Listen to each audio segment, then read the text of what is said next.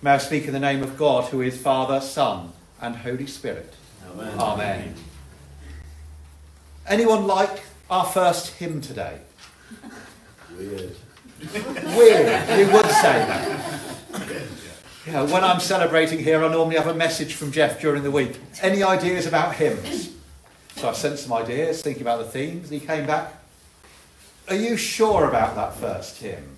Should we have something more appropriate? Yes, I'm completely sure about the first hymn. Completely and utterly appropriate to sing The Day Thou Gavest, first thing in the morning. In fact, I remember doing this back at college a million years ago, training for ordination, when I had it between morning prayer and a reflection. And one of my colleagues, David, suggested, well, nice hymn, but we should have just left out the first verse, then it would have worked. I said, well, no. If we'd missed out the first verse, so much is lost. It's completely intentional to have that hymn, The Day Thou Gavest, in the morning, strange as it might seem. As here we are. We're in this season between All Saints' Day at the start of the month and Advent starting at the end of the month. The colour of the vestments changes from green for ordinary time to red for kingdom season. It is a different season. There is a different emphasis. We're journeying through the church's year. It is a cycle. It is cyclical. We journey this. We're doing the same last year. We're doing the same next year. It made me think, so this is Christmas, and what have you done? Another year over, a new one just begun. Jeff would have had a fit if I'd suggested we started our worship today with that. But it's that theme, another year over, a new one just begun. The cycle. We're not quite there at Christmas yet, even though we are seeing all the Christmas decorations popping up here, there and everywhere. On the other hand, we are at a threshold between one thing and another. 1 year drawing to an end, another year starting. On Advent Sunday, we will be saying to each other, Happy New Year, and people will be listening. What are you on about? New Year isn't for another month. Yes, it is. The church's year begins at Advent. And then the new year with the calendar starts. And then various other New Years, a Chinese New Year, then the tax New Year, and such like. All these different New Years, all these cycles going round. And here we are in this kingdom season, looking for the coming of God's kingdom on earth as in heaven, as we say in the Lord's Prayer.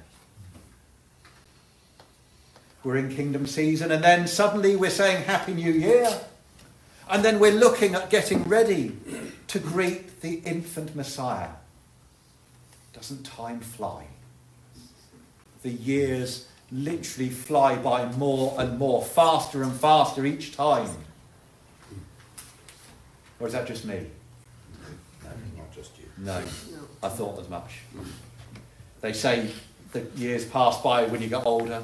I dread to think what it will be like in another 10, 20 years for me. It's fast enough, it is. I just want to sort of stop the world, let me get off at times, you know.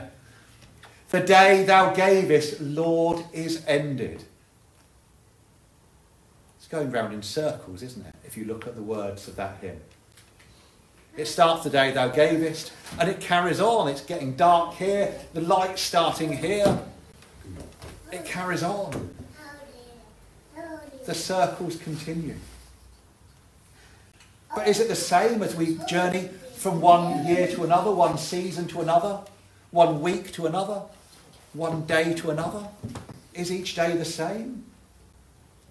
Is our experience of Advent, Christmas, Lent, Easter the same every year? Is our experience of knowing Jesus the same every year? I suspect not. We're going round in circles. We're going through that cycle. The day, the week, the month, the year. But it's not the same circle. If our journey of faith, Is it ever decreasing circles or ever increasing circles? As we come to know Jesus more, day by day, week by week, month by month, year by year, that circle continues. But surely each time we come to know Jesus more, it's not static. Our journey of faith is not static. It keeps moving. On this threshold between one church year and another in this kingdom season, we look for the coming of the Lord. We are reminded of that in today's readings. The day of the Lord is nigh. Wait for the Lord. God's kingdom is coming, we are told. And then we hear in the epistle about moving from darkness to light. Which is quite a nice theme in the day thou gavest as well, isn't it? Moving from darkness to light, but knowing also we move from light to darkness, darkness to light, light to darkness, darkness to light. Because our own lives are also cyclical. We say we're moving towards knowing Jesus more, but is it always steps forward? Or is it sometimes one step forward, 2 steps back in our journey of faith? And other times, 2 steps forward, 1 step back. We're coming towards Jesus more, and then other times we're dropping back into the dark of doubt and unbelief before stepping forward into the light of Christ again. It feels bad when we're struggling. We're thinking, actually, where is Jesus? Where is God? Is it all this true? But we know it is a cycle. We know that we might be struggling now, but then the light comes again because that cycle continues. The day thou gavest, to me, is a reminder that no matter what else is going on in our journeys of faith, as we look for the coming of God's kingdom, that light does continue to come, even if sometimes it vanishes for a while. Because there is always a new dawn, a new start, a new day, as we come to know Jesus more. As we continue being shaped more and more in his image. As we continue to be encouraged by each other and encourage each other. As we continue to be encouraged and upheld by the prayers of others. As we continue to be supported and sustained by those around us. As we continue to rejoice in the light which is Jesus Christ. That light which we are called to live in. That light which we are called to share with others. So many things, if we share it, it feels like it gets less, doesn't it? You know, we get a box of chocolates. I've discovered the Cadbury's outlet shop at MacArthur Glen. This is not a great thing to have discovered. I go there and I think, no, I'm going to resist. And I think I'm going to resist. I'm going to walk past the big box of random chocolates. I notice Caroline's picked it up instead, but hey. We try, and then we resist. But you know, we get this box of chocolates, this massive bag of chocolates, and we open it. We say to someone, would you like a chocolate? Oh, thank you very much, they say. And they take a handful. And then some others come along and take a few more handfuls. And then suddenly it's all shared off and you've not got much. But, you know, with light, it's a bit different. I'm just looking if I've got a spare candle around. I haven't. But we've got these lights here. If I take a light from here, that light doesn't diminish. That light continues. And we've got extra light as well. We share the light of Christ. And it keeps growing rather than diminishing. It's the complete opposite of sharing chocolate that's less and less and less. Of course, the gospel reading, we hear about talents. We are challenged about how we live our lives. how we use our gifts, our talents, our resources, our time. And surely we do need to be challenged on that time and time again. This is not a sermon about that, though. On the other hand, in a wasteful world,